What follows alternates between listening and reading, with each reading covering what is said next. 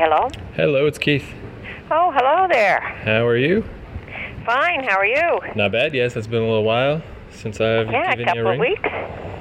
Yeah, I mean, I actually don't really have a lot going on, frankly. How are you doing? Any more horrible stomach ailments? Well, that's Nope. good. Have you been, I don't know, has it just been sticking to alternative diets or just I seem to just have lucky? it completely under control. Well, that's good. That is good. Man, it is crazy too, just the amount of weird things that can go wrong. Just today, I watch all kinds of weird YouTube videos, like people that just, they just sit in their bedroom and vlog about their lives or whatever. So today, it was about how to live with IBS, like irritable bowel syndrome. And I was like, yeah, okay, let's watch that. And yeah, like, I don't know, just that's just one of 1,000 things that can just make your life a gigantic, awful pain. It's just brutal. Yeah, especially if you don't make any effort to try to control it, and you just kind of go from attack to attack to attack.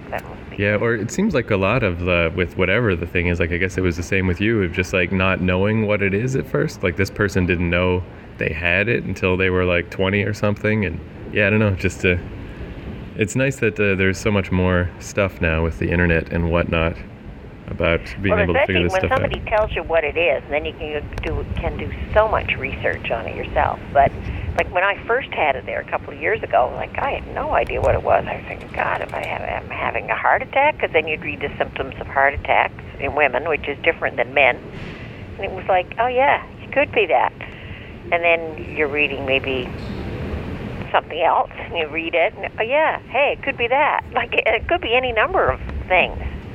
That's one thing. So my big ailment lately is I've noticed ever since like before I left Toronto, I started exercising more, and there's this one, I don't remember the name of it now, but this one particular muscle that goes from like at the back of the neck kind of down to the shoulder blades that is definitely my like Achilles heel. Like it's always the one that gets sore or something happens to it. And before I even quit that coffee job, so it's been a while, like I definitely like tore the muscle or something pretty bad. Like I really just had to stop exercising completely for 2 weeks or something, and then just slowly, but even that, I've only recently realized, like I was looking up stuff on how to kind of rehab it and what kind of exercises I should be doing, but I wasn't looking up the right thing, because to me, I think of it as my shoulder, because it makes me not able to use my right hand very well, my right arm.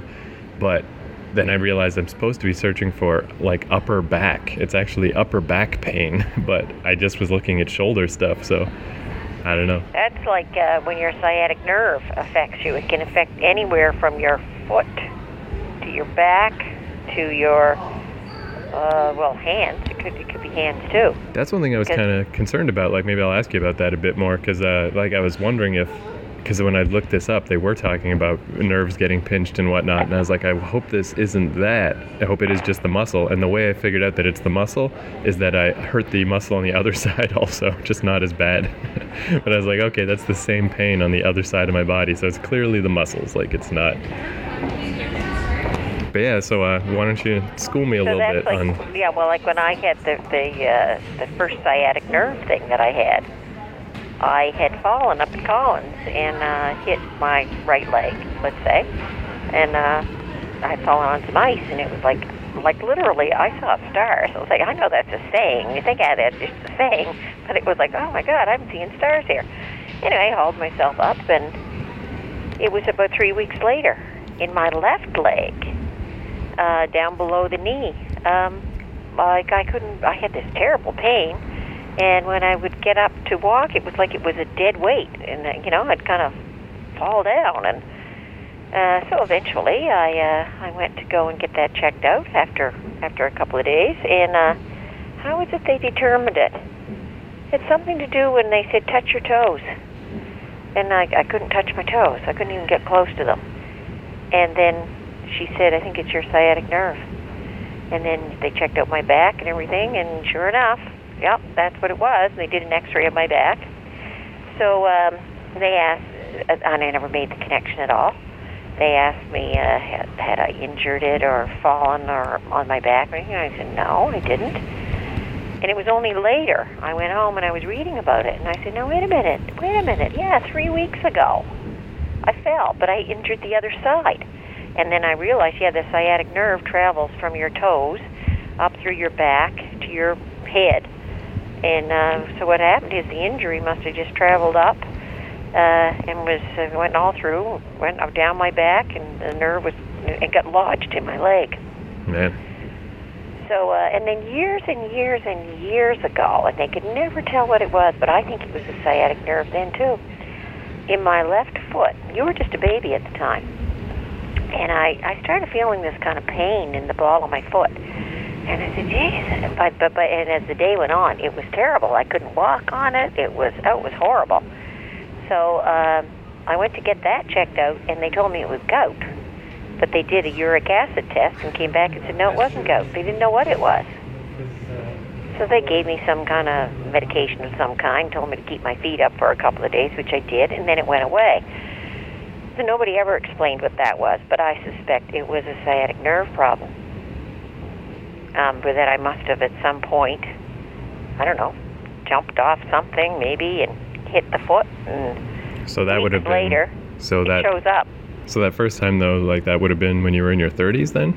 Yeah, I would have been about 31. Okay, I was just curious if it is just something that happens as you get older, or maybe it's just something that you've always had, or how it works. Heredity thing. Yeah. It's the sciatic nerve is a heredity thing. What it is it's in your backbone, your spine is just off, just a little just a tiny little bit, so that the pads in your back that normally cushion your between the vertebrae, one of them is like a little flat and is being pressed upon by the spine, and it's pinching the nerve. But the nerve travels is like a major vein, a nerve that travels throughout your entire body. And when there's pressure on there, the pain or the damage or whatever, it travels down in the nerve and it lodges somewhere. And that's where you feel it in these weird places. Colin Smart told me that he gets it. He'll get a pain in his leg below the calf. And it was when he used to drive a lot of vehicles for Clark's when he worked at that automotive place. Right. And he'd carry his wallet in his right pants pocket in the back. And by sitting on that, it would push on that nerve, and the pain would show up in his leg. Man, just something that little, man. Yeah. That's a and bad I've heard sign, other too. things. And when I went online and read that, they oftentimes said that men oftentimes feel it because they carry their wallet in their back pocket. Yeah, that's one thing. I don't do that, but I do have, like my body is not, like my hips are slightly out of alignment or whatever, and my shoulders are much more noticeable. Like one side is lower than the other, and that's one of those things too I've been looking up exercises for, and it's coming back into balance, but I assume that it's not going to help. It's a sort of sucky. And there's nothing you can do about sciatica. It's just pain, a back pain. And see, I've had back pain off and on for years, but you usually get up and walk around and it feels better. And actually when I had that leg injury, same thing. When I was laying down, oh my God, it was bad. But when you get up and start moving around, it goes away. And that's I don't know, it's just tricky to that whole area. Like I remember I watched a thing about, like it's weird how it must be nice in some ways to just really believe like, oh, there's God's great plan and everything makes sense and everything's here for a reason, because I really absolutely don't think that. I think it is the opposite. Like when bacteria kind of forms in a puddle, like I kind of feel like that's what happened on Earth over millions of years. Like just people are here, but it's kind of happenstance. Because there was a whole thing about how bad it is for us to walk on 2 feet. Like we're not set up for that. We're set up to be on all fours. So our circulation is bad, trying to push blood up to our bodies, like when our bodies are supposed to be horizontal, and it would be a lot easier. And then just that's why everybody in the world has back pain, because we're not supposed to do this. But this idea that evolution, even if that's what you believe in, that it has this like guiding will, but it doesn't. It's just kind of random and weird. And like now we're just these walking around on 2 legs, bad-backed weirdos, like it's just like so random. In fact, they say that actually that's one of the reliefs of sciatica is to get down on all fours. Right. And when I had it, to get off a bed or something, well, I had to sleep on a couch so that I had a back support. But I couldn't just sit up and get up. You actually had to kind of push yourself out onto the floor on all fours and then work your way up. That was the only relief that you got, because you just couldn't get out of bed. You had to kind of roll, get down on all fours, and then kind of stand up from that level. Because being on all fours was a whole lot more relaxing or painless than trying to just stand up. Yeah, it's kind of funny too, because it's probably not coincidence, but a lot of the stretches for this upper back problem that I've been having are like, you know, when kids walk around like they're tigers, you know, with their shoulder blades kind of popped out. It's a lot of that kind of stuff. So I mean, even that, just being on all fours, like probably not coincidence. Yeah. It's interesting too. I'm just like in front of my normal spot I always go to with the big window, and there's all these people walking by outside, and I'm just watching them all walk by on their two legs, and now it's seeming so weird all of a sudden. like, what is even happening? Yeah, we should be getting down. So tell me about the big storm you guys had out there. Yeah, so actually, I mean, I guess it didn't really hit me that bad. Even Thursday when I didn't make it out to call you, like the storm was pretty much over by that point. It was just, even today, it's still raining like crazy and stuff. Thursday, I don't know, I just woke up late and it was still raining, and I was like, nuts to this, I'm not going outside.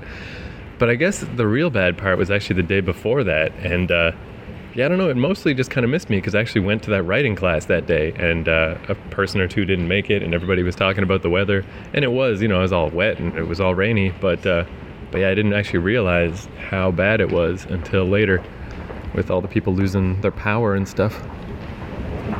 Yeah, and then, I mean, when I heard about that woman being killed, I mean, there the poor soul is. She's just laying at home in bed. Bammo. Yeah, what happened? Like a tree fell? I think, is there a place around there called Port Hope? Probably. Couldn't be that close, but well, it's somewhere, and they made it sound like it wasn't that far from Vancouver. So it's not north, but it must be on the coast somewhere. Yeah, apparently that storm was traveling through. A bunch of trees were being knocked down all over the place, power lines being knocked out, and she was at home in her bed, and the tree came right down through her house and killed her. I wonder if she was aware or if it just killed her. Like, I don't know. I always think about that. Like people that say they want to die in their sleep, where, I don't know, I was like, I think I would want to be there for that final moment of just like, oh my God. Kind of makes you wonder, was she cowering in her bed afraid of the wind and it happened, or was she dead asleep? I mean, I think a lot of my vision of the world is still based on like Bugs Bunny cartoons and stuff, because for some reason I always think of a safe falling on my head or a piano.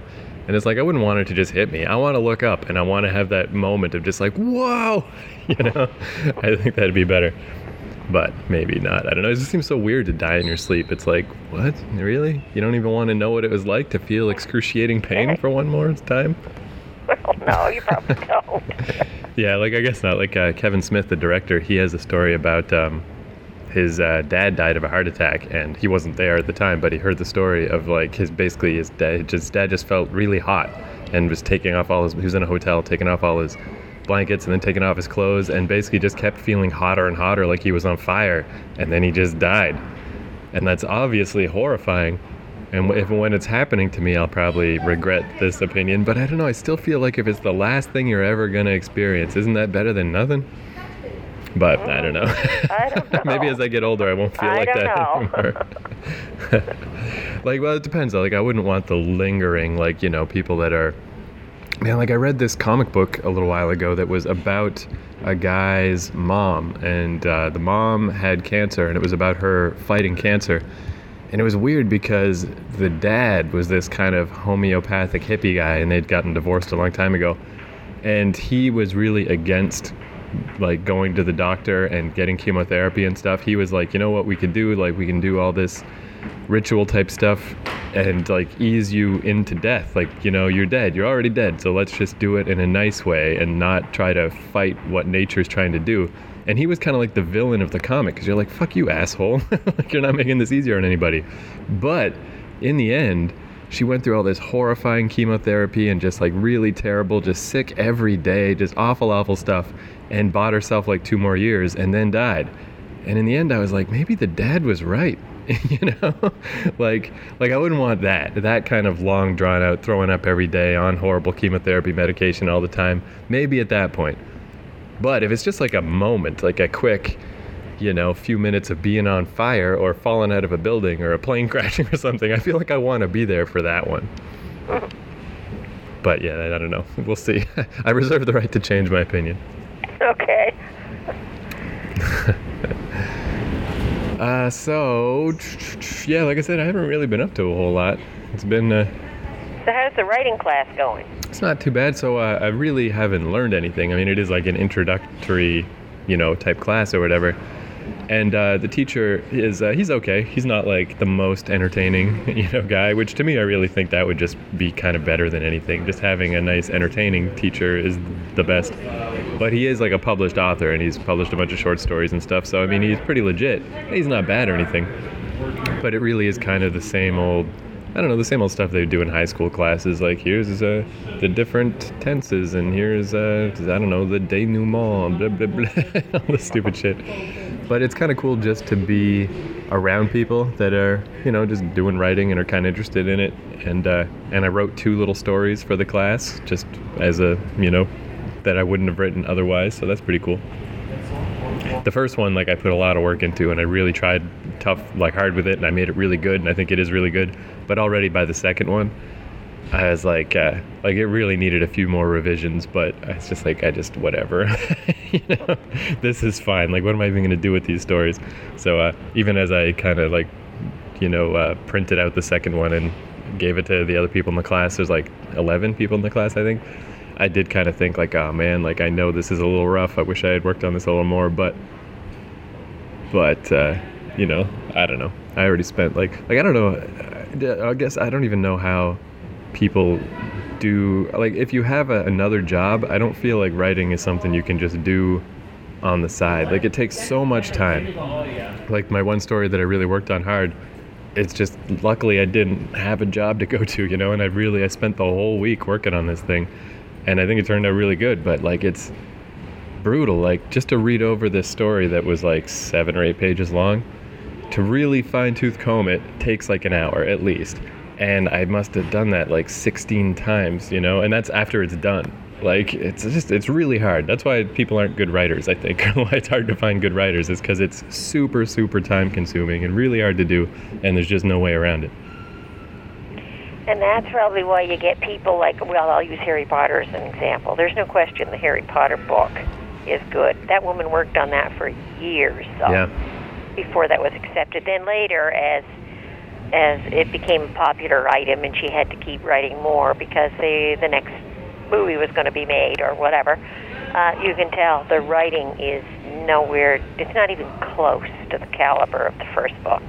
Yeah, it really is. It really wasn't until, I liked the first 3. It was the 4th one when it really ballooned and got huge that I just didn't give a shit. I think I got halfway through the 5th book and I was like, I can't anymore. But when you think back to that first one, it is crazy how economical it is. It gets across all those ideas in the smallest book, and has the big adventure story as well. It's pretty remarkable. Yeah, it's amazing. It's well done, but I mean, it was years and years and years of revision and taking that out, trying to sell it, and it wouldn't sell, and going back again and working on it again and tightening it up, and you can see that as time goes on, number 2 and number 3 aren't bad, but they're not tight like that first one. Yeah, I think number 2 and 3, they kind of relied more on, they still had plot hooks that were kind of cool. In the second one, you find out that it was Hagrid who opened the Chamber of Secrets when he was a student, and you're like, what? And the third one had the time travel stuff that was really cool. But yeah, by the 4th one, not only was it super long, but there wasn't even, some kind of plot thing. To pull you along. It's real sloppy put together. Yeah, do you remember, I think, because I feel like we were both reading the 4th one, because I seem to remember us talking about how by page 150 or something of the 4th book, they were just prepping to go to the stupid fucking winter dance. Oh, yeah, and then I gave up. I read that Winter Dance, and then I gave up. Yeah, because the first book was pretty much over at that point. Like, the whole world had been built. They had a crazy adventure, and yeah, by the fourth one, Winter Dance. Like, Jesus, really? Come on. I feel like at that point... like, who needs to hear about somebody's prom again? I feel like that's the point where the movies actually got better, because a movie can only be 2 hours or so, like, you know, regardless of how big the book is. In that first book, they did such a beautiful job of creating those characters, too. Like, in a minimum amount of words, you pictured exactly what those people looked like. And their character. The first one of that is I recommend that to anybody. Yeah. Excellent book. It's one of those things, too. Yeah. It's actually kind of better, I think, too, not to delve so deeply in, because as the books got longer and longer, and there was like 7 books, like the setting really couldn't sustain that. Like, because if you really think about it, it's like this wizarding world coexisting with our modern world just doesn't work. You know, like if you lean on that too hard, it just falls over. Or even stuff like Quidditch. Like, once they had to film Quidditch and put it in movies, it's like, this game is really fucking stupid. Like, this doesn't make any sense. So yeah, it was even... yeah, better on all fronts for it to be short. Did you ever... It's like, they just finished off I watched the last part of Downton Abbey, the last show of it, and it's the same. The early shows of it are really tight and well done. And as time goes on, like towards the end, it was like, oh, for God's sake, there's nothing happening here. I'm just watching these people's lives, and, like, who cares? Yeah, the scenery's nice, and the clothing is wonderful. Yeah, I only saw a little bit of Downton Abbey, like first season stuff, but yeah, it's like every show's like that. We talked about Mad Men before or whatever. Like, Buffy got really bad at the end. Like, none of these shows should go as long as they go, really. It's weird too with TV, especially, and I mean, like, Harry Potter is actually, it's like a movie version of TV, because there was so many movies. There's like 8 movies, and now they're making another one, not about Harry, but about something else. But yeah, it's weird. It's like it's so. I mean, it's just the serial type stuff of, like, let's just keep making it and keep making it. And I guess it's just so advertisers can, like, it's not a good way to tell a story, you know? It's just not, it's all going to die out. But because of the business side of it, like, it can't die. Like, they won't let these shows die until absolutely everyone is over with it. Until they are long dead. Yeah. Period.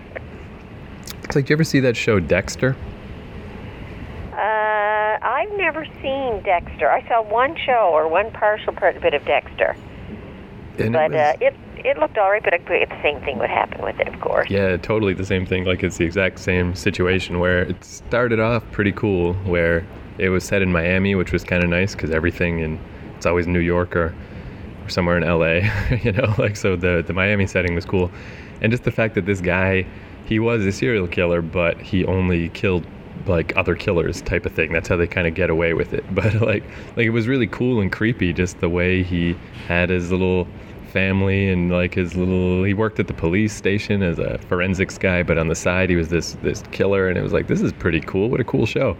But then season 2 was like, okay, this is getting a little long in the tooth, and then 3, and then 4, and 5, and 6, and did it go 6 or 7? I don't know, but I stayed till the end, and, like, I wish I didn't, because, like, why? How is it ever gonna be worth it? I should have stopped. Like, I had to give up watching Night of the Living Dead because. The Walking Dead? Oh, The Walking Dead, because for God's sake, how many times are you going to watch those zombies coming around and kill? It was all the same thing, and then eventually it was just human versus human. Right.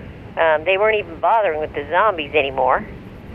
But, yeah. It was just. Yeah, I never got too far into that show either, because that's the thing they always say about, I don't know, any of those types of stories, is like, it's really just the society, blah blah blah. But then they always make the, like, most annoying straw characters where, like, somebody just acts like an asshole for no good reason, or someone acts real stupid for no good reason, and it's like, I feel like there's more legitimate conflicts that you could deal with. You don't have to write these characters that are foolish to justify this conflict.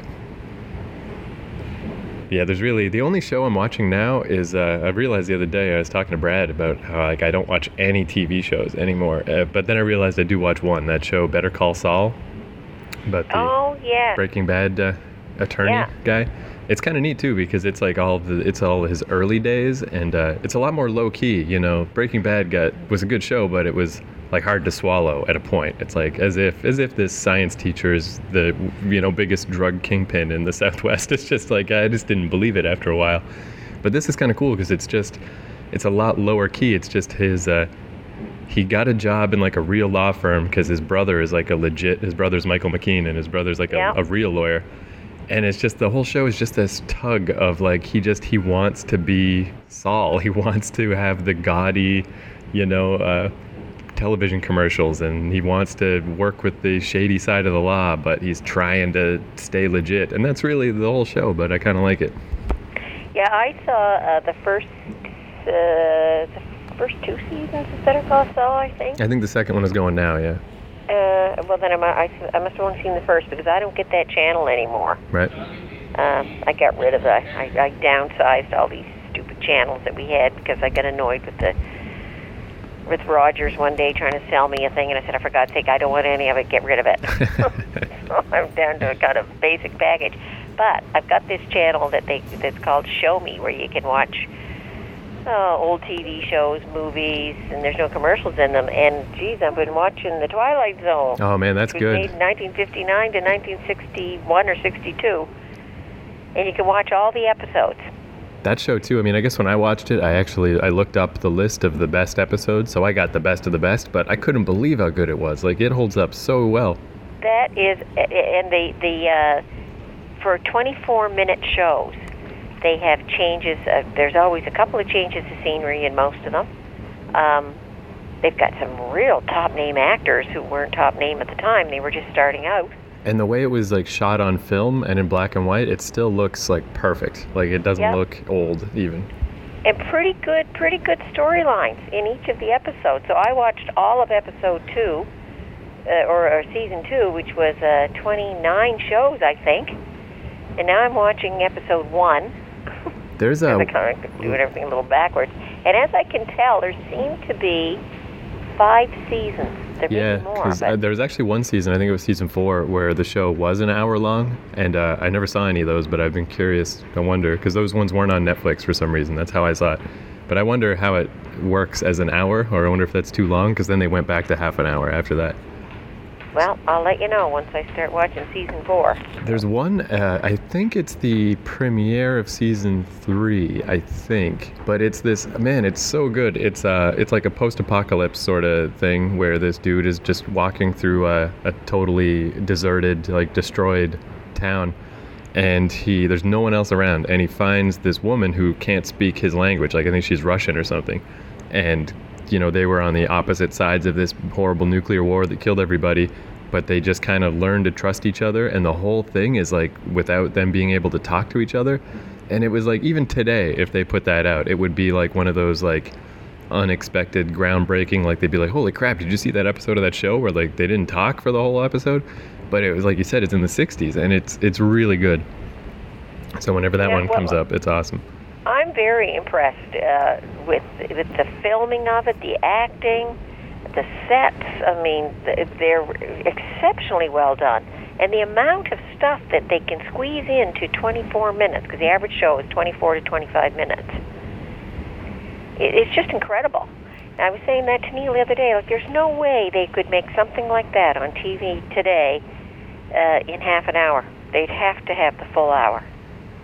It was interesting, too, I was reading about it, how I guess a lot of how it came about is because Rod Serling was just a big science fiction fan, and like he would actually just read through all these short stories and stuff and handpick a lot of things, and like it wasn't just a bunch of TV writers writing a bunch of fucking bullshit, like they went to like actual writers that wrote real stuff.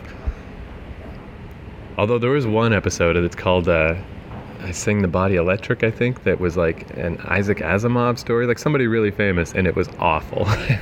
It was weird because it was one of the few authors I recognized, and it was the worst one I ever saw. It was just about this like maid that they have who's a robot, and it's all sweet and terrible. Like it was one of the, like occasionally they'll do those episodes that are kind of like funny or something, like they're not a creepy twist, and it never works. Like, it's always the creepy twist that's the best episodes. There's this one episode of that if I ever somehow got power in Hollywood and I could make movies or something, I looked up and it's nobody's favorite episode. It's not in anybody's top 10, but I thought it was so cool, where it was a little town during the Civil War, and this guy shows up in the town and everybody's frozen and they're just not moving, and he's like, I don't understand what's going on. And it basically, this is the weirdest plot, but he finds out that somebody from the South has gotten a hold of like some kind of Necronomicon style book where he can confer with the devil and like use like evil, horrible magic powers, and he's planning to use these powers so that the South will win the Civil War. And I was like, wouldn't that be a fucking cool movie? Like, now that they have all these dumb movies like Abraham Lincoln Vampire Hunter and Pride and Prejudice and zombies and stuff, if it was like a Civil War movie, except the South has Satan on their side and literally has magic powers. Like, that would be so cool.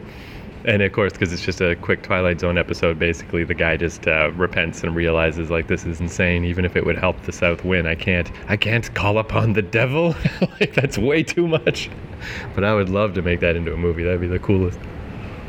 And certainly you don't see that coming. Like, even when you've seen a bunch of Twilight Zones and you feel like you've a little bit got a hold of the formula, then they'll do something like that. And you're like, really? The devil? Okay, sure. Why not? It just amazes me, too, the stars that are in it. Like, I saw one the other day that had Dennis Weaver was the star in it. Another one where Buddy Ebsen, who became Pa in the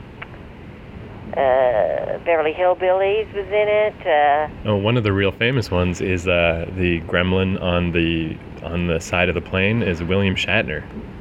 Is the guy who young Willie Shatner. Yeah, and he was in one already with this young gal, and they were just married, and they went into a restaurant and would put money into a penny machine where it would give your future. So he was the star in that one. But it's amazing. Almost every one of them. You look at, there was an actress I saw the other day. Her name is Ida Lupino, who was a famous actress in the 1940s and then moved on and produced a whole lot of feminist-type movies. Right. She was in it.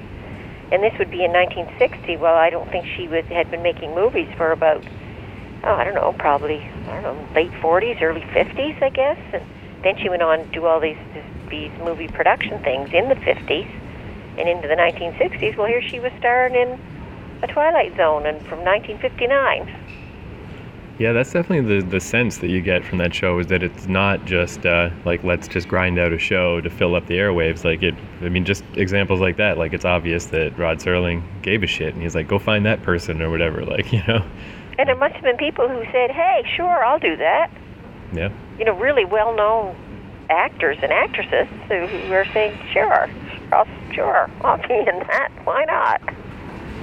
Yeah, that is a cool show. Now I'm thinking back, because it was me and Craig at the apartment in Toronto. We went through a phase where we watched a whole bunch of those. And, like, there's one about a camera that took a picture that, like, when it took your picture, it, like, somehow showed how you were going to die. But then people started realizing that, and so it's like, I don't know, that just like seeing the picture affects your fate, because now that you've seen the picture, you're freaking out because you're going to die, and then that causes you to die, like that type of thing. Or there's this one of this gambler, I don't want to just give all these away, I guess, but this... Oh, I saw that one with the camera. Yeah, where it ends up like the guy falls out a window. They robbed a pawn shop. Yeah. They robbed a jewelry store or an art store or something, and here was this weird camera. They turned out that all the jewels that they stole were worthless. Right. But here was this weird camera. And when they would take the picture, it showed something that was going to happen shortly after. And, at the end of it, it showed how they were all going to die. And then, that was the only thing that was a little weird, was how, like, they just kind of like, oh, no, I fell out the window. Like, it was a little much, but it was still cool, a cool idea. Or there's one, did you see the one about the gambler who thinks he's in heaven? And because he's like, didn't see that one yet. Like he dies and then he's in heaven and everything's the best. Like he wins every slot machine and the craps table, or just like everything goes his way all the time. And then he realizes that if he wins everything all the time, that there's no point to life and he's actually in hell. Oh no! But it was kind of cool because it is just one of those neat little shifts of like, oh yeah, like if you get everything you want all the time, like, what even is anything? What the hell is that? Like, yeah, it's just. Well, it's that old thing about what is heaven, and then there's a few cartoons that were made about this in the 1950s, and heaven's supposed to be so peaceful and lying around on clouds and like doing nothing, Yeah. for eternity. That's heaven. Yeah, I always floating had around with your wings on a cloud. I always thought of like, I mean, I don't know, I started falling off that wagon pretty young of just like, I don't really understand what anyone was talking about with all the heaven stuff, but I think the first thing I found weird was just the idea of like, oh, you'll see everybody that you knew and you can all hang out. But maybe just because my personality is like to not want to spend time with other people all the time, but that's the first thing that tripped me up is I'm like, so if I'm getting everything I want and they're getting everything they want, like, would I even really be hanging out with them? Like, say I don't know, hanging out with Granny McNally or something, and I don't want to hang out with her, but then her version of heaven, she only wants to hang out with me. So it's like, are we even in each other's heavens at all? Are we even really, or is it just I'm hanging out with some fake Granny McNally and she's hanging out with some fake version of me? Like, but this doesn't make any fucking sense. Like, I don't know. Yeah, and how, if you're with this person all the time, or like, how do you get away from them? Yeah, like, it's just strange. I mean, yeah, the notion of, if there was anything, like the notion of hell, at least there's something going on there. Yeah, exactly. Yeah, I don't know, all that stuff. It's weird, like, I don't know, it's like, I'm trying not to just be a contrarian, bitter jerk-off, especially as I get older, like, there's really no point to that. But, so when people talk about God, I'm like, okay, I can meet you halfway. God can mean a lot of things. It can just be a symbol for existence or reality or whatever. But then when they start talking about Jesus, actual Jesus, I'm like, okay, that's too much. Like, that's where you need to grow up. Like, come on. He's just some guy. Like, he's not like son of God, blah, blah, blah. Like, I don't know. Yeah, they need to look at God as Christ as a man. Right.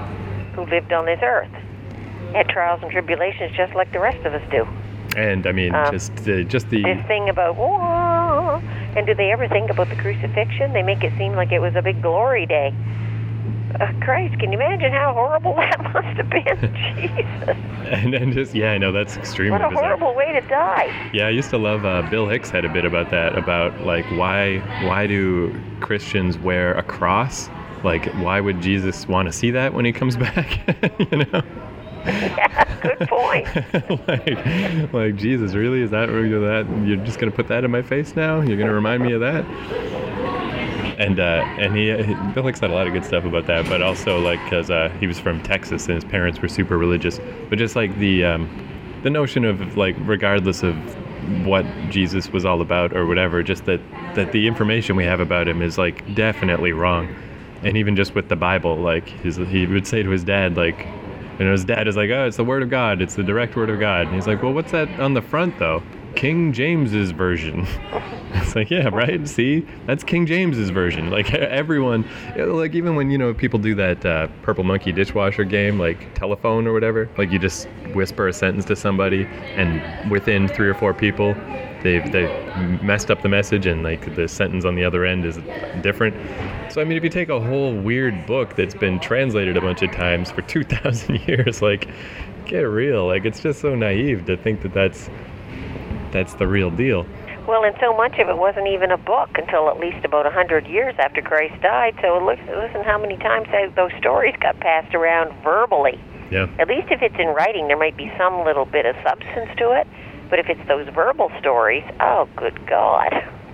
Yeah, so it's one of those things like I think I'm trying to, learn some tolerance and understanding of like people's personal beliefs, and if it's how people see the world different and how they want to understand existence, that's fine.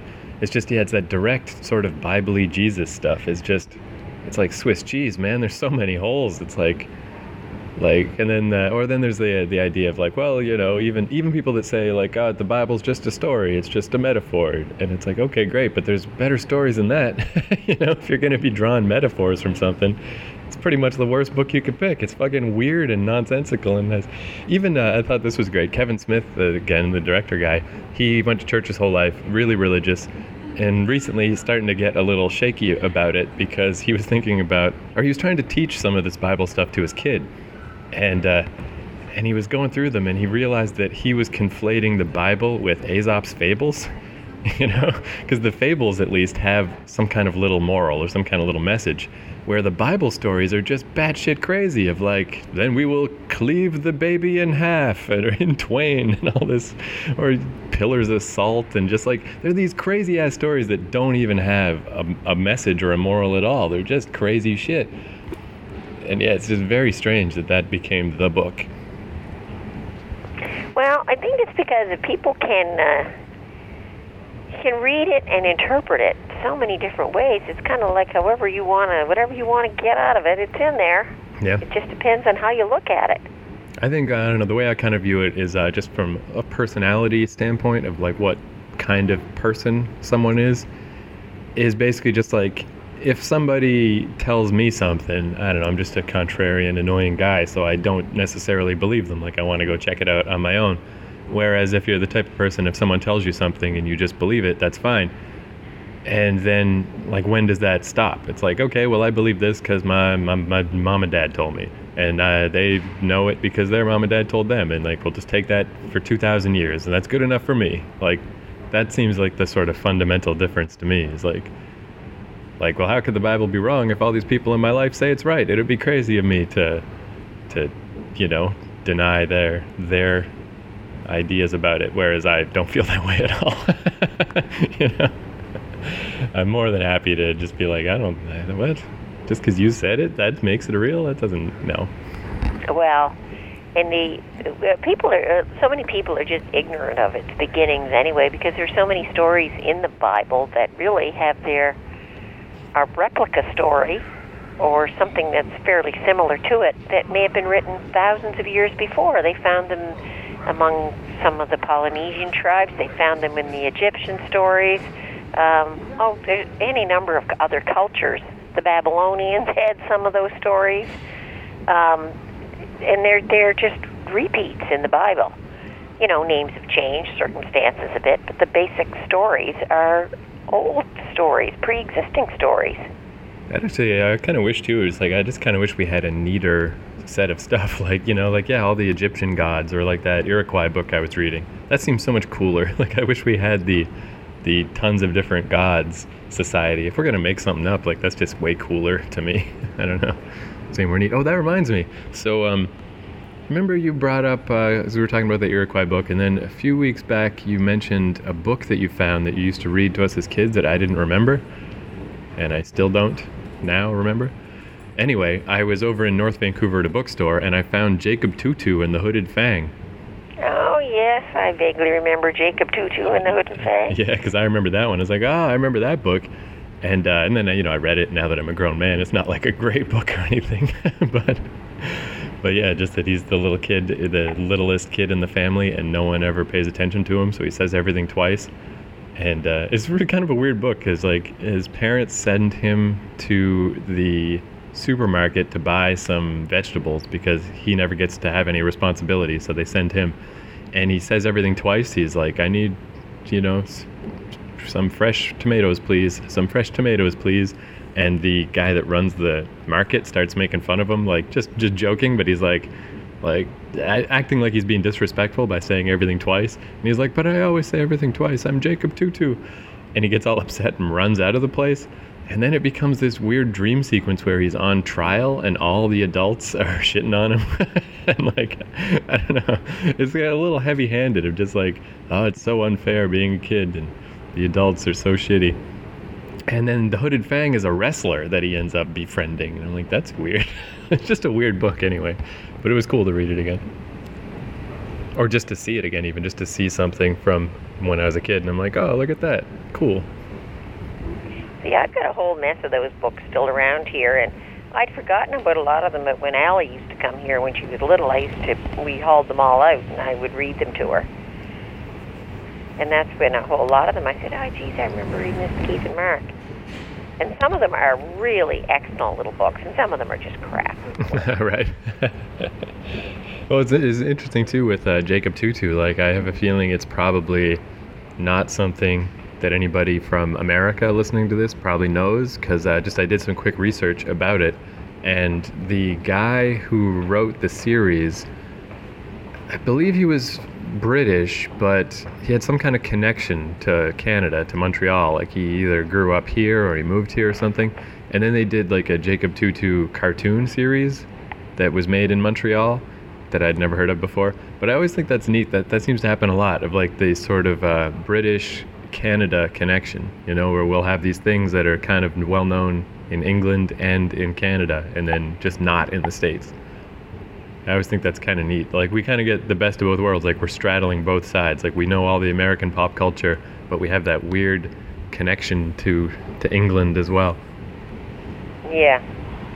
Can't think any British books here that... Well, it was neat too, just with Jacob Tutu, about, like, you know, just this weird little book that I was like, oh, that's a weird book that, you know, like, I didn't know anything about its overall context.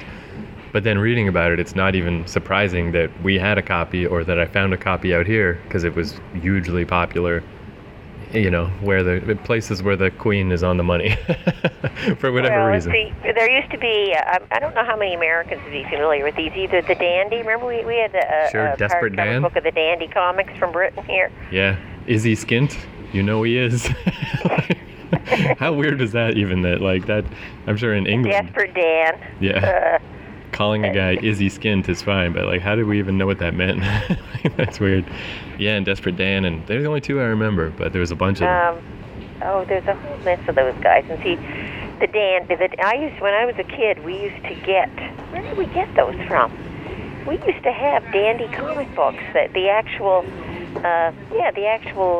newsprint. There was like almost a weekly thing that came out. They would have the Dandy in it, and somebody used to send those to us when I was a kid living in Marysville. But who the heck could it have been from Britain? I don't think it was anybody from Britain. It was somebody Canadian who used to send them to us, smart kids. And we would get them every, once a month. And we'd pass them around till they were all rat-eared and everything else. So that's how I found out about the Dandy. And then later, when you kids were small, somebody gave us that hardcover book, or I found it at a book sale or something. And it had they were all together in that one book. But they were definitely like little, they'd be like it's almost like Archie comics books that you'd get weekly. Yeah, like, the comic section of a newspaper. Yeah, I think that hardcover we had, because I've seen other hardcovers since then that weren't the same one. Like, I think that was like the annual or whatever, like every year or something, they would put them all together. Because I wonder, I should look that up too, I wonder if that's another British and Canada thing, because obviously a guy named Izzy Skint is a British character, but man, that Desperate Dan dude, like, I remember the one we had in particular, he's like this big lumberjack looking guy. Yes, he's like a big lumberjack. And his whole thing was that his dad or his grandpa would never treat him like an adult, and he just was like growing out his beard to prove what a man he was, and his grandpa just gave him a straight razor or something. But I'm just thinking, like, that's an extremely Canadian sounding character. So I wonder if that was another kind of, collaboration between the two countries. I don't know, I should see if I can find that book someday and have a read of it. Because just thinking about it's making me laugh. I can't even remember anything specific about it. Well, that's a thing too, is that, when I got that job at the comic store, I started learning about, is like there's a lot more, even just comic strips in Europe in general, in Italy and France and England. Like they're a lot more kind of varied and respected. They're not just like America, which America is just superheroes and Archie, and that was it. So I think that's even another reason why we got more of these kind of weird other comic books, is because Canada has that little line on Europe as well. Oh, but the Americans had Mad Magazine and those. Yeah, that's true. Those kind of weird, freaky things that went on for years and years and years. I mean, Alfred E. Newman was kind of a weird character, and then you had the Spy versus Spy guys that were regulars in that thing. Yeah, I wonder if Mad is still going. I assume it probably is, but I haven't seen one in a while. But yeah, I remember when I was in like elementary school, that would be the ultimate thing. I remember Matthew Jewett, he had a subscription to Mad Magazine and to Nintendo Power. It was like, Jesus, like mind-blowing. Like he would always bring the new issues to school, and it's like, you're the luckiest kid in the world. And you've got Velcro shoes. Oh my God, like what could be better? You know what I always remember about that kid, about Matthew Jewett, is he had one of the Nintendos that was like the super deluxe one that came with the power pad. It was like a pad that you put on the floor, and it had like a little like track and field game that you would run on the pad and whatever. But I remember I went over to his house to play it, and he had such a different philosophy where it was always like a battleground at our place of like, all right, you play a game, but then I get to play a game, and we'll switch back and forth. Where the whole like couple hours I was at his place, he just let me play, and he's like, no, it's fine, I'll just let you play, I like watching you play. And I was like, this is amazing. Like, holy shit. Not a bad lad, that guy. I assume he still is. Who knows? Can only assume. Oh, I met his mother not too long ago. What did she tell me he was doing? The younger fellow's in the RCMP, his brother Ryan. Yeah, I really didn't know him at all. Matthew. Yeah, because all I remember is that I kind of fell out of touch with Matthew, and then he had some kind of car accident when I was in my early 20s, or like some kind of accident. Yeah, and he recovered from that. Right. He's some bigwig somewhere making all kinds of money somewhere, but I can't really remember what it was she told me he was doing. I'm sure if I ever run into her again, she'll tell me. Yeah, it's kind of weird, too, just the way people sort of drift in and out or whatever, because I remember I ran into him at a movie theater when there was a movie theater on the north side for a while. It was like the little Toonie Theater or whatever. So it was the early 2000s, I guess. And I saw him there, and just like me and the Hardings and Matt Jenkins and whoever were there, and I was like, oh, hey, Matthew, how are you? And then just kind of, that was it. I never saw him again after that. But that reminds me, just recently, like maybe 3 weeks ago. So when I used to live here in Vancouver, there was the girl, Erin, who I met at the coffee shop, and her boyfriend was this guy, Derek. And I remember there was a Christmas, like 2006 probably, where me and him had nothing to do on Christmas, so he was one of the people that I just hung out with on Christmas, the famous Christmas clubs of my various crappy Christmases. And but then, I moved away, and then he broke up with Erin, and, years and years went by. So when I came back to Vancouver, I'm still friends with Erin on Facebook, and she lives in Victoria, so I was like, hey, maybe we'll cross paths at some point. But I never asked about Derek. I'm like, whatever, they broke up, I guess that's the end of it, I'll never see him again. And then I went to see this band called Propagandy that's from Manitoba, I think. And this dude, Derek, went to every punk show ever back in the day. But it never crossed my mind that he might be there. I didn't even know if he was still in Vancouver. But I was at this punk show, and I saw him, and I'm like, and it was like, it's been so long that I'm like, that is him, right? I think that's him. And it was kind of cool. Like during a little break or whatever, I was like, yo, Derek, man, what's up? And I haven't seen him since then, and maybe that's it. Maybe I'll never see him again. But it was still cool. It was just like neat. And did he remember you, or? Yeah, totally. Yeah, and I don't know. I'm like Facebook friends with him now, so at least I got that tether. If I ever for some reason need to hang out with him or something, like I have some way to contact him. But yeah, and I don't know. I guess it's one of those things too where I'm always kind of like, cool, like, hey, I'm back, let's just hang out all the time now or something. Like that's kind of where my mind goes, even though I wouldn't even want to hang out all the time. But then I became his Facebook friend, and that was just kind of it. It's just kind of fizzled from there. And I'm like, yeah, I guess I have been gone for a long time. And he's just got his own friends and doing his own thing or whatever. But it was still cool. It was just a neat little thing. Or Vince, who I used to work at the coffee shop with, I went to his birthday party. And it was weird at first because I didn't know anybody, but by the end of the night, yeah, we're all hanging out and it's all cool. But then I haven't really hung out with him either. Like, I guess I could just make more effort to try to hang out with people.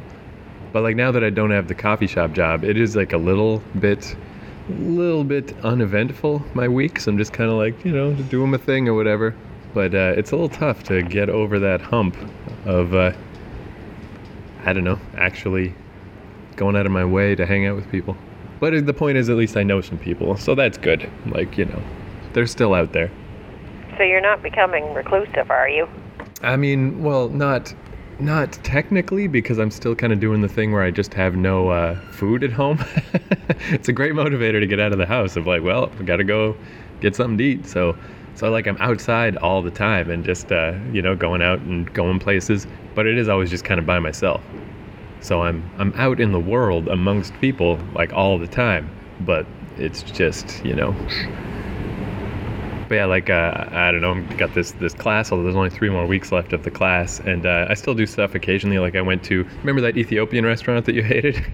Yeah. Well, I went to that exact restaurant with a bunch of the people from my last coffee shop job. It's like 8 of us. We all just went there and had Ethiopian food. So like I still do stuff here and again. Oh God, here we go. I may have to go and answer the door. Yeah, sure. We have a new dog. Oh God, I think it was a mistake getting her. So where'd this dog come from? I feel like I'll close his door. Sure. Yeah, she's a Jack Russell, and she's as snappy and growly as can be. So did you inherit this dog from somewhere? Yeah, well, we kind of went looking for her, so we're stuck with her now. She's a real snappy thing. She's 8 years old. I never realized how temperamental they were. Because Janet used to have Jack Russell. Spencer and he always seemed like a decent little thing. Well, these dogs are not decent. The people that had her, they're a young couple, but probably a little bit younger than you. Right. Anyway, the fella had this dog since it was a pup, and then he got married, and they had a baby, and the little gal she's about a year old now, and walking, and they had to get rid of her because this dog would just go right for her, I'm sure. And if she had anything in her hand and it wanted it, Oh yeah. it would just grab for her. Yeah, like she's attacked poor little Jimmy, our little poodle there, a few times. And she's just not. Oh, that's like for some reason I have a lot of Kevin Smith anecdotes today, but he always talks about he had 2 dogs or 3 dogs or something, but that he got a dog that was like one of those super crazy expensive, like thousands of dollars dogs, but that dog was just like the most well-trained, most well-behaved, greatest dog ever. And then he went and got like a little wiener dog just from a mall or something, and that dog was just an asshole forever. Like it really does. Different dogs have extremely different temperaments, and maybe sometimes it's worth it to get the crazy expensive dog because they're the awesome dogs. Well, usually they say mutts are about the best, and but this is a purebred, and I've read quite a bit about them online, and they're very possessive. Right. They're very food generated. I mean, she'll attack anything. They're like little bullies. They think they're like giant dogs in these little powerful bodies. Well, they're trained to be ratters. Right. And you see the teeth on the thing. Holy Jesus. And she's not real nice. Yeah, that actually reminds me of a story I heard recently of somebody who had one of the small type of dogs like that is really aggressive and barky all the time. And it's like the dog slipped its leash and ran after something pretty big, like a badger or something, and chased it down its like badger hole. And the owner was like, well, I guess that's it. I guess my dog's dead now. But then the dog came out with the dead badger. Like, even though it's little, like that's what it's bred to do. And it's like the crazy psycho dogs. I don't remember exactly what kind of dog that was, but yeah, well, this would be a psycho dog. Anyway, when I was just thinking, oh, geez, this is the worst thing I've ever had. I met this couple last week who they inherited one, and he's only 2 years old. They said, oh, yeah, he can be just so sweet and can turn right on a dime. Wow. She's quite a bit like that. It really does seem like, if I'm remembering all the chronology right, but it seems like W.E. was the first dog, and he was like the, sort of regal, respectable, like I'm a cool dog. And then it just, the every King German dog, Shepherd. And then it's like every dog got a little bit less regal, you could say, or a little bit less. Yeah, but some of them were contained. just as nice, like that Jocko we had. Jocko was a real sweet thing. Well, sure, and that's dog number 2, still high in the... He was not bad-tempered, and Jimmy is like that. Jimmy is not bad-tempered at all. He's really a really nice dog. Barks a lot and is annoying that way, but a nice little dog. Bailey was a nice little dog. Fritz was a nice little dog. This one is not a nice little dog. Man, Anyway, one thing, I won't have to worry about people coming to visit. Right.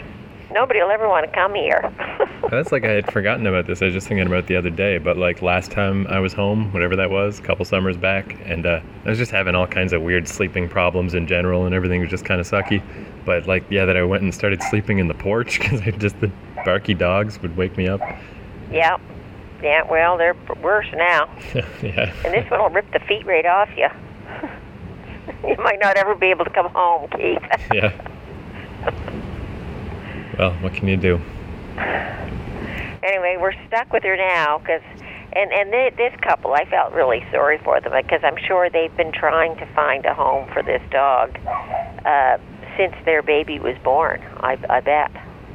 They didn't quite say that. Anyway, they were really broken up about giving her away because even on her birthday, they sent her a birthday box, which had a rubber chicken in it and some treats and balls and all these things, and they've kept in contact with us. We've had her about 2 months now.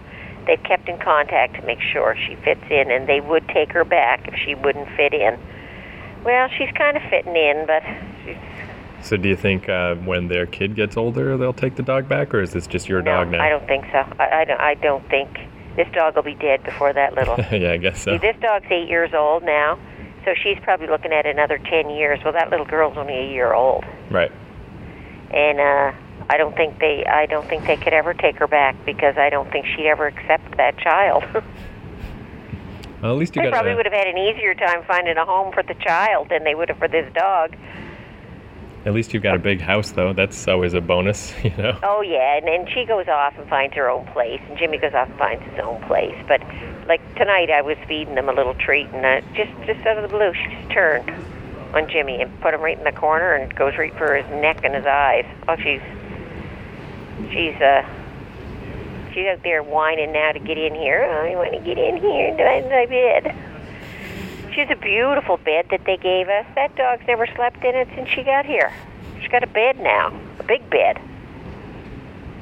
Man, it is a weird thing, though. Yeah, just having animals in a house, like it really is a weird. Did you ever? And then I never remember where I hear these things or whatever. I guess because I'm just watching random videos about IBS and stuff. Like I'll just learn whatever, but about how dogs became domesticated. It was interesting. Like these guys did. Like their own sort of version of it, where they took a bunch of wolves and they like just found the wolves that were just kind of naturally a little bit meaner and the ones that were naturally a little bit nicer, and just started breeding them that way. And within like I don't know, not that many generations, the nicer wolves basically turned into dogs. Like they got soft ears and were just like kind of like nice and not horrible, whereas the other side just got crazier and crazier. And yeah, it's just kind of interesting, just kind of breeding out. But I mean, how much madness can you really breed out of an animal, though, or a person or anything? Like we're all just nuts. But well, and this dog, I mean, she's come a long way with accepting us, but she's 8 years old now. You know, we'll never be able to totally socialize her. Just have to accept it. That's just how it is. Yeah, if only there was some way you could, like, just through a magic spell or something, you could just bestow comprehension on a dog just for 30 seconds. Just long enough to be like, listen, this is how it is. You're not the alpha, you're a fucking dog. Calm down. Yeah, but you never can. I mean, I remember I also read a thing about people that were working with like some kind of gorillas or apes or whatever, and like they raised this one ape from being little and like, you know, as though it were a baby, and they always hung out with it, the researchers, and like everything was great. But there just reaches a point where just physically it just gets way out of balance. So you've got this thing that's still kind of like a weird little kid. It's like, you know, a 2-year-old or something. Like it knew a bunch of sign language and was kind of smart, but all it takes is that moment of it to get kind of agitated and worked up, and yeah, it did something awful. It like pulled off some woman's like finger or something. It was like really brutal. And then the next day was just like, don't you guys want to play? Like what? What's the problem? You know? Yeah. Because yeah, it's an animal, man. Like what can you do? And then I guess eventually that's why like trained apes and stuff in movies like always have to be really young, because there just reaches a point where there's like the point of no return. Like it just isn't socialized anymore, and it just becomes a big ape that'll just beat you up. Well, not different, no different than people. We Yeah, I have guess. that aggressive streak in us too. You let it kind of loose, and then not, and people lose control. It's not that much different than those animals who we are trying to raise to be human. But then, like, what's human? Well, We're all animals. And there is too. There's that. It was a really famous video that was floating around about the people that raised a tiger from when it was little, and then released it into the wild. And then it was years later, like 7 years later or something, the same researchers found the same tiger because it had been tagged or whatever, and they were like, "He'll remember us. It'll be fine." And the tiger actually did. It like came over and hugged them and stuff and didn't kill them. And it's like, Jesus, you're lucky though. Like, I wouldn't have tried that. But sometimes it works. Oh yeah, I guess the one other thing, just because we were before the dog was barking, just about people in town and stuff. That is one thing that, I'm already kind of like, oh, I wonder if I should move again or whatever. But I just found out Matt Jenkins, he applied for a job out here. So Oh, did he? you never know. I'll definitely hold off then and see what happens with that, because that would be cool. Yeah, he's also just kind of spinning his wheels in Toronto, so that would be pretty sweet. But that could be a good little, like, yeah, and if he comes, then okay, I'll hang around here. And if he doesn't, then, well, maybe I'll move on somewhere else. We'll see. Someday, Keith, you might have to settle down and actually get solid employment for years. I don't think so. I really don't think so. Just seems pretty miserable. I even feel like any kind of, whatever kind of career-y type stuff I ever end up doing, like, so much stuff in this world is mobile, Like, the only reason it's not is because people aren't used to it, or they like to keep an eye on their employees. But yeah, I don't know, going to the same place every day doing the same thing, I don't think that's for me. I guess not. Yeah, and I mean, there's always alternatives. There's always options. Whenever people are like, yeah, just that whole kind of notion of, just put your head down and whatever, take what the world gives you.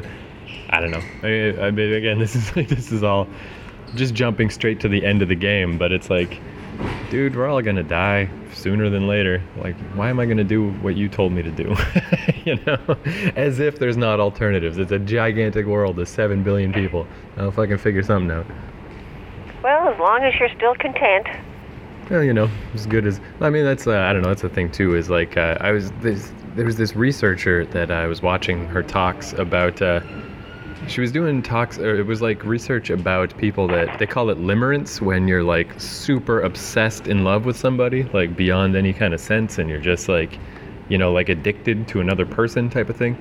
And it was just research about that, but she was saying that in the research that her team did about this, like, one of the weird conclusions they came to is that, like, biologically, with this whole thing of us just evolving into these weird walking upright, walking around on the planet, giant-brained, talking creatures that we are, like, there's nothing in that equation that says we're supposed to be happy.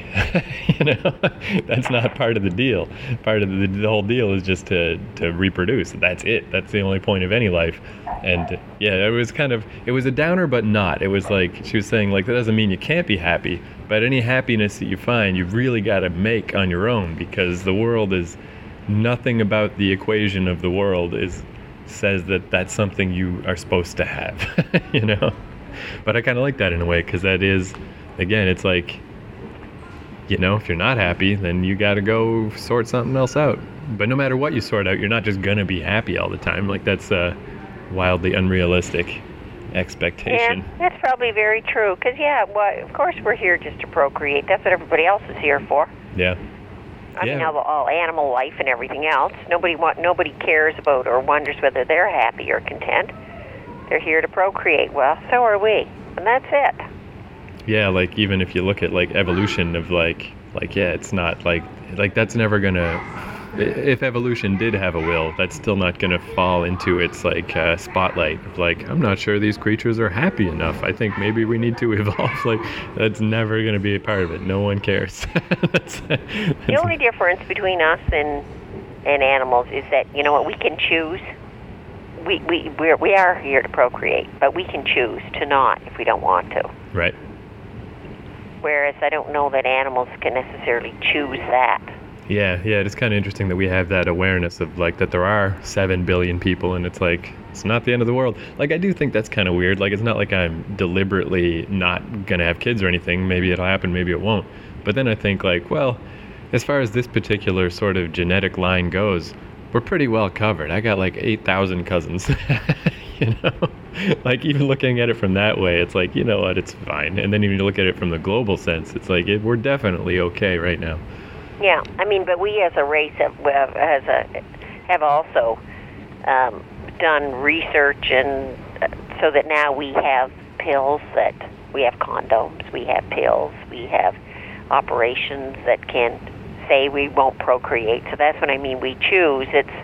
We can actually choose to say, you know what, I'm going to do this. I'm going to get a vasectomy, or I'm going to get my tubes tied so that I do not have children because I choose not to have them.